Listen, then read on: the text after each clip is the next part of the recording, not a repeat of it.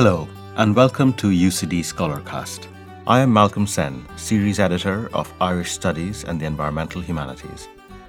The following lecture, entitled James Joyce, Treeless Hills and the Night of the Big Wind, will be delivered by Catherine O'Callaghan, Philip and Linda Armstrong Visiting Scholar at St Michael's College, University of Toronto.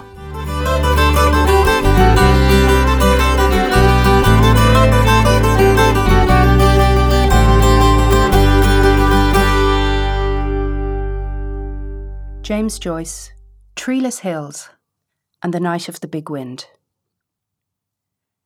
As is the case with Ulysses, a portrait of the artist as a young man, and Dubliners, Finnegan's Wake is rooted in Dublin and its environs. However, of all of James Joyce's texts, Finnegan's Wake is the most overtly concerned with the underlying topography rather than the named streets of the city. In the Wake, Dublin is no longer the man-made and often paralysed labyrinth of Joyce's earlier works. Rather, it is an animated, mutating landmass, as metamorphic as the River Liffey flowing through it and the bay around which it bends. This is not the Dublin of a chosen day or night. Joyce has not selected another 16th of June 1904. Instead, the book is as broad in its temporal setting as in its spatial reach across the country and westward over the Atlantic to America. In Finnegan's Wake, incidents from early centuries in Ireland which entered folklore occur alongside or on top of events recorded in the 17th century, or rumours from the early 20th century. And the land itself endures the cataclysmic events of its meteorological and environmental past repeatedly. It is not the people alone, but the environment which suffers the continuing presence of all past assaults. Joyce references the embedded historical remnants buried in the boglands and soil of Ireland, recognising, as Seamus Heaney did, that it is there that our history can be found. But within literature, the remains are not moored or embedded. The storms of the past return to batter the living. The arena of Finnegan's Wake is a palimpsestic space. Instances of significant change in the topography and geography of Ireland repeat again and again, haunting and disrupting what appears to be the present. So as readers, we perceive these things happening almost simultaneously.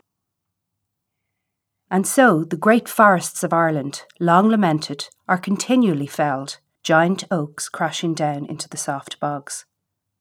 The unprecedented and as yet unrepeated ferocious hurricane which battered the country in 1839, known as the Night of the Big Wind, Iha Naguiha Mora, also has a striking presence.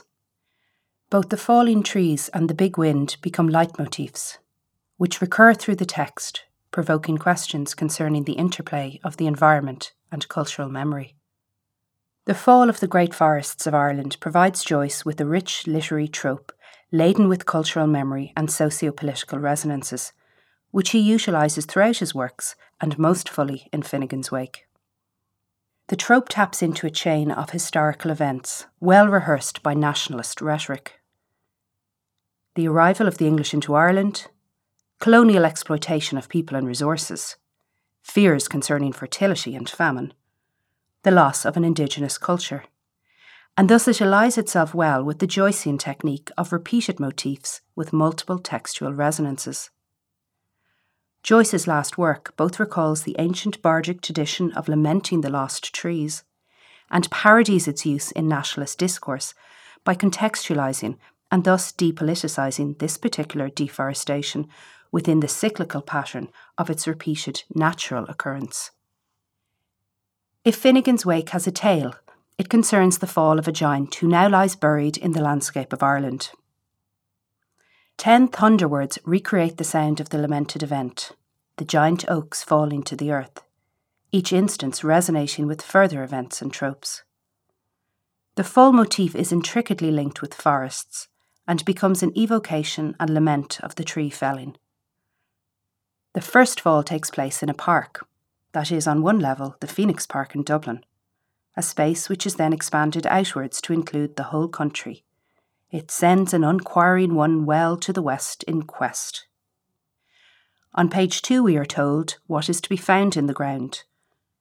The oaks of Ald now they lie in peat, yet elms leap where askas lay.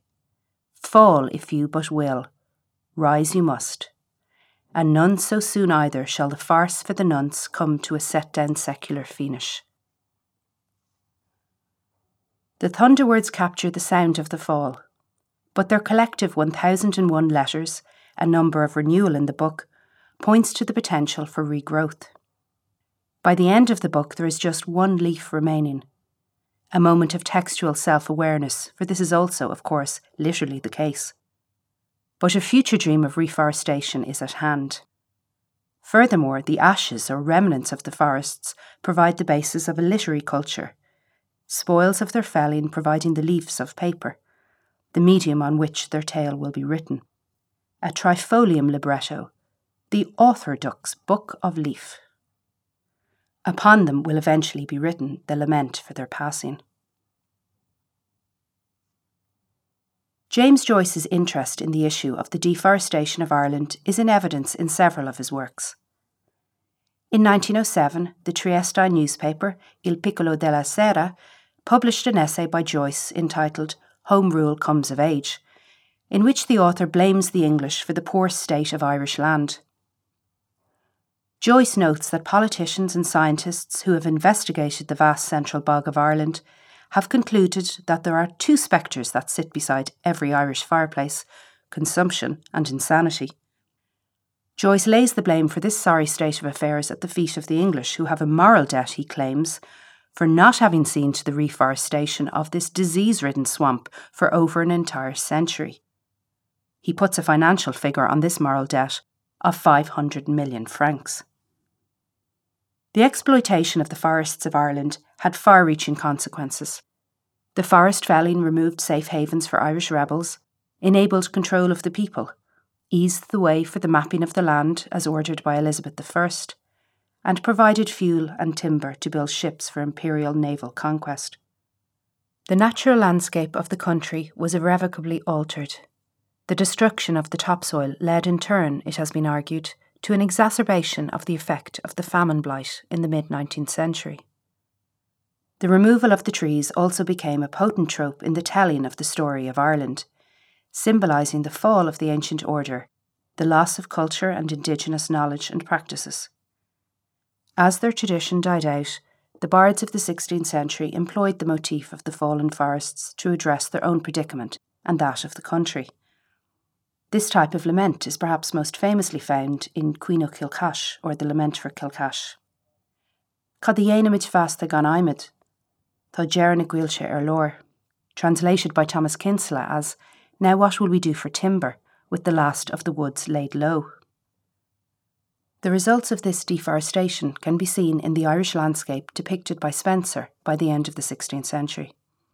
The image of the fallen trees is so potent that even in the latter part of the 20th century its impacts are felt. When plans were made to cut down the trees in Dublin's O'Connell Street in 2002, the public response suggested that a revulsion of historic tree felling is embedded in cultural memory. One of the protesters, sculptor Imogen Stewart, was quoted as saying, "These trees are monuments, living witnesses to the liberation of Ireland. How can we destroy them?" Joyce includes a discussion on the deforestation of Ireland in the Cyclops episode of Ulysses, and reforestation and irrigation schemes are referred to several times in the book. The felled trees of the Cyclops discussion reappear in various aggressive guises over the pages which follow, as the timber basis of colonial power is emphasised in a litany of weapons of the fighting navy. Butting match, butt end of a gun, caning, long cane, rod, beam end, battering ram. These pages show that from the point of view of the nationalists in the Dublin Bar, a clear trajectory of historical narrative exists, from deforestation and the value and importance of the native forests in Irish cultural memory, to colonial naval gains and all that was lost to Ireland due to colonial exportation, and on to the Irish famine, exacerbated by the ruined, deforested land. This trajectory culminates in the most potent image of the famine and forced emigration, the coffin ship. We have our greater Ireland beyond the sea. They were driven out of house and home in the Black 47. 20,000 of them died in the coffin ships. Even the men of the Cyclops Bar at Little Britain Street would be forced to admit that not all tree felling was the fault of the British. In the year preceding, a scene of particular sylvan destruction occurred close by in Phoenix Park. An estimated 1,000 to 3,000 trees were felled in a storm referred to several times in Ulysses. The big wind of last February, a year that did havoc the land so pitifully.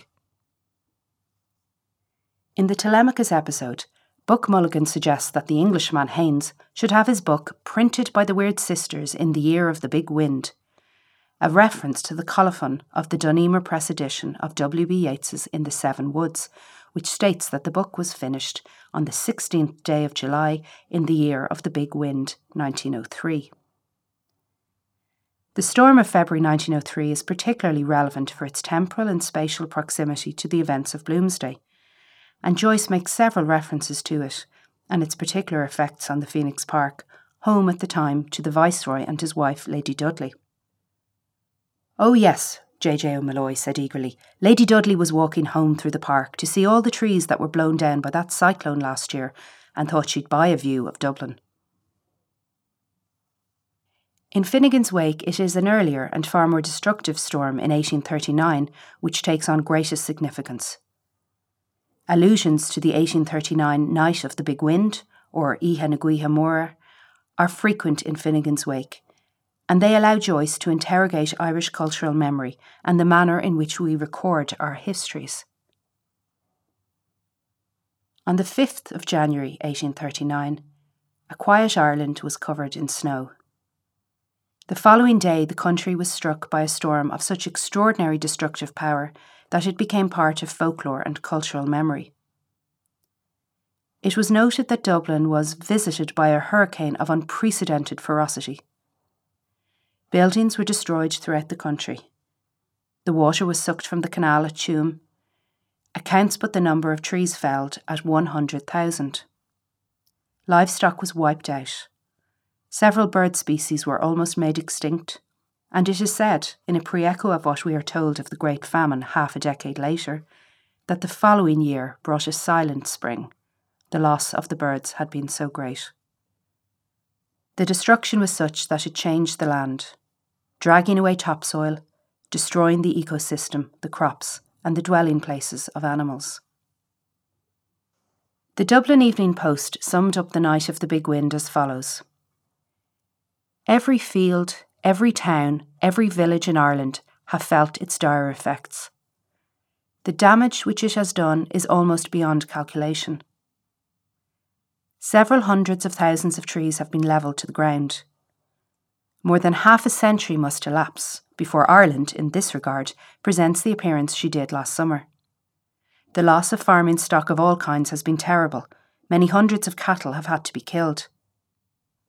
Many of the most thrifty and industrious husbandmen, whose haggards were filled with unthreshed corn on Sunday night, found themselves without a sheaf of grain in the morning.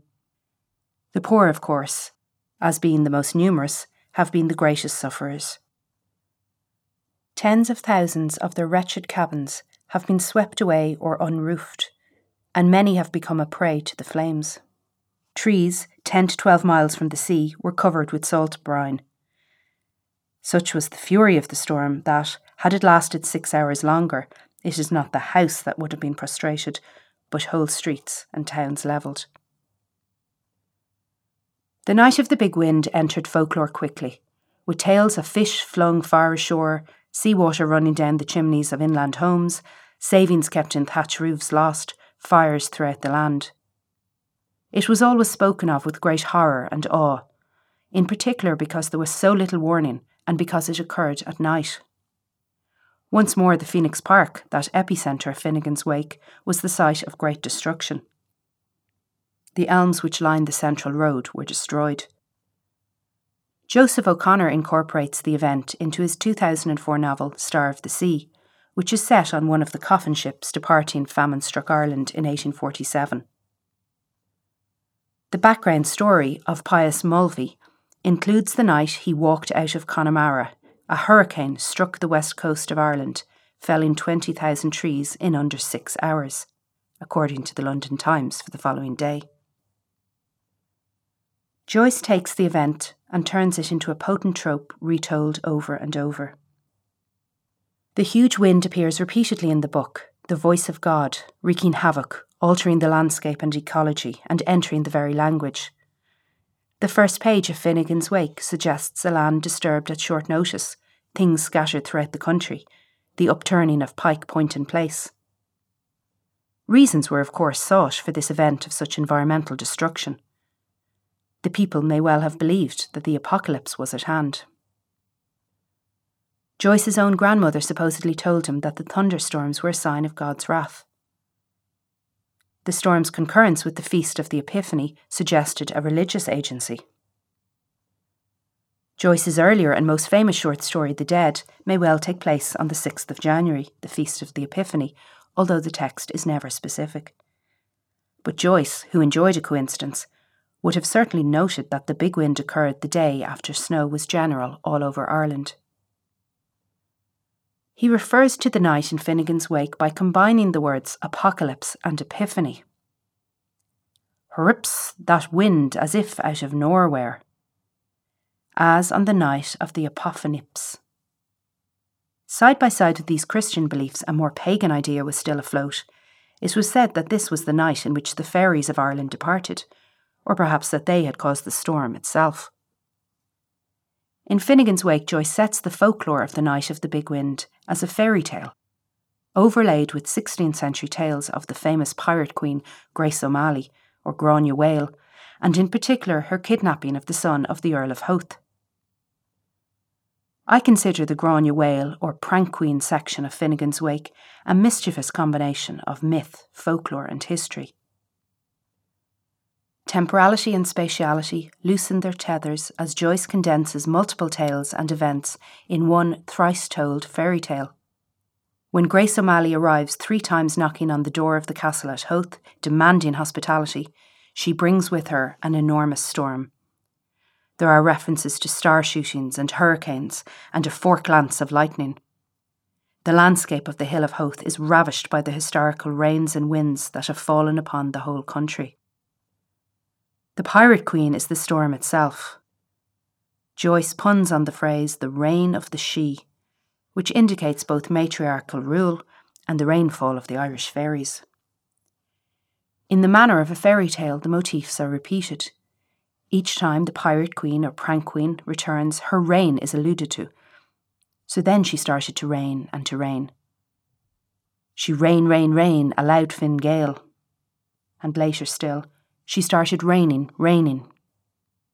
Grania Whale's name is played on for its use of stormy sounds. And there was a wild old Gran Whale, that Lawrencey night of star shootings somewhere in Aereo. And there was a Brain Whale that same Sabbath night of falling angles somewhere in Aereo. In the Wake, Joyce uses the night of the big wind as the Irish equivalent of the flood legend, which is an important motif of punishment and redemption. At the end of the Prank Queen's tale, there is a post-diluvian truce, the covenant between God and man, the end of hostilities, vows made, a peace-promising rainbow across the sky. And that was the first piece of alliterative portery in all the flamant, floody, flatuous world. Like the idea of the post-diluvian age, Irish folk memory and history could be divided into before and after the night of the big wind. In order to demonstrate age qualification for the state pension in 1909, people were asked whether they remembered that night. If they could, they were entitled to the pension, an instance of personal and cultural memory crossing into official historical record. The final passages of Joyce's The Dead can be read as a richly overlaid lament, sourcing the cultural memory of the living and the dead of Ireland. The language used to describe the land in these passages is somewhat heightened, but one might also argue that the barren, desolate landscape of the post-famine west of Ireland is aptly evoked. This is not a pastoral ideal, but a land deforested and laid waste to over centuries. Gabriel's movement west is an attempt to encounter the past history, written large on the impoverished landscape of the country. As Gabriel's and the reader's view of the geographic map moves spatially, moments of historical trauma are embedded in the language. The dark central plain speaks of depopulation, the Bog of Allen of the lost richness of the land. The Shannon, that divider of what land was and was not considered valuable by the coloniser, carries the adjective mutinous. In its dark waves are the struggles and the resistances against the oppressor right back to Cromwell. Barren thorns, along with the crooked crosses and the little gate, point to the meagre and paltry natural resources left in the country. As in the prose of Cormac McCarthy, there is a barrenness in the use of language here too. The words dark and softly are used repeatedly, evoking a musical rhythm, but also an acknowledgement of natural recurrence, the continual fall of the snow, and the inexorability of nature and death. The treeless hills, a description specifically marking absence, resonates with the loss of the great trees of Ireland. This cultural marker is found throughout Joyce's works, a potent landmine triggered by and triggering cultural memory. The bog oak returned is both a trope signalling an inert nostalgic national identity and a complex motif encouraging a post-colonial reading of the haunting of cultural memory. Joyce colludes in both the colonial and the nationalist ideologies by using their tools, thus recognising the complexity of his own cultural memory and that of the people of Ireland, and he does so in a manner which draws attention to itself, calling on readers to question their own assumptions about such cultural artefacts and crutches, and also to recognise the ineluctable draw of their potency. Joyce's allusions to the Night of the Big Wind and other events of meteorological note situate the treeless hills in the context of natural destruction and engage with the manner in which we remember such events. While both male characters HCE and Shem are associated with woods, by the end of Finnegan's Wake it is the female ALP, Anna Livia Plurabelle, who is merging into a tree. I'm getting mixed. The trees have not returned, but they are not entirely gone either, and are intricately linked with memory. My leaves have drifted from me, all, but one clings still. I'll bear it on me, to remind me of Lif, so soft this morning hours. Indeed, ALP has already pointed to signs of regrowth amid the bog. Only turf, wick deer, clane turf. Look what I found, a lintel pea, and look at here, this carowy seed. Once it happened, so it may again.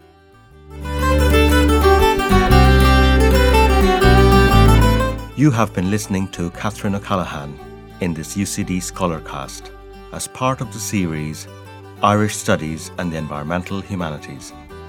A transcript of this lecture can be downloaded at ucd.ie/scholarcast.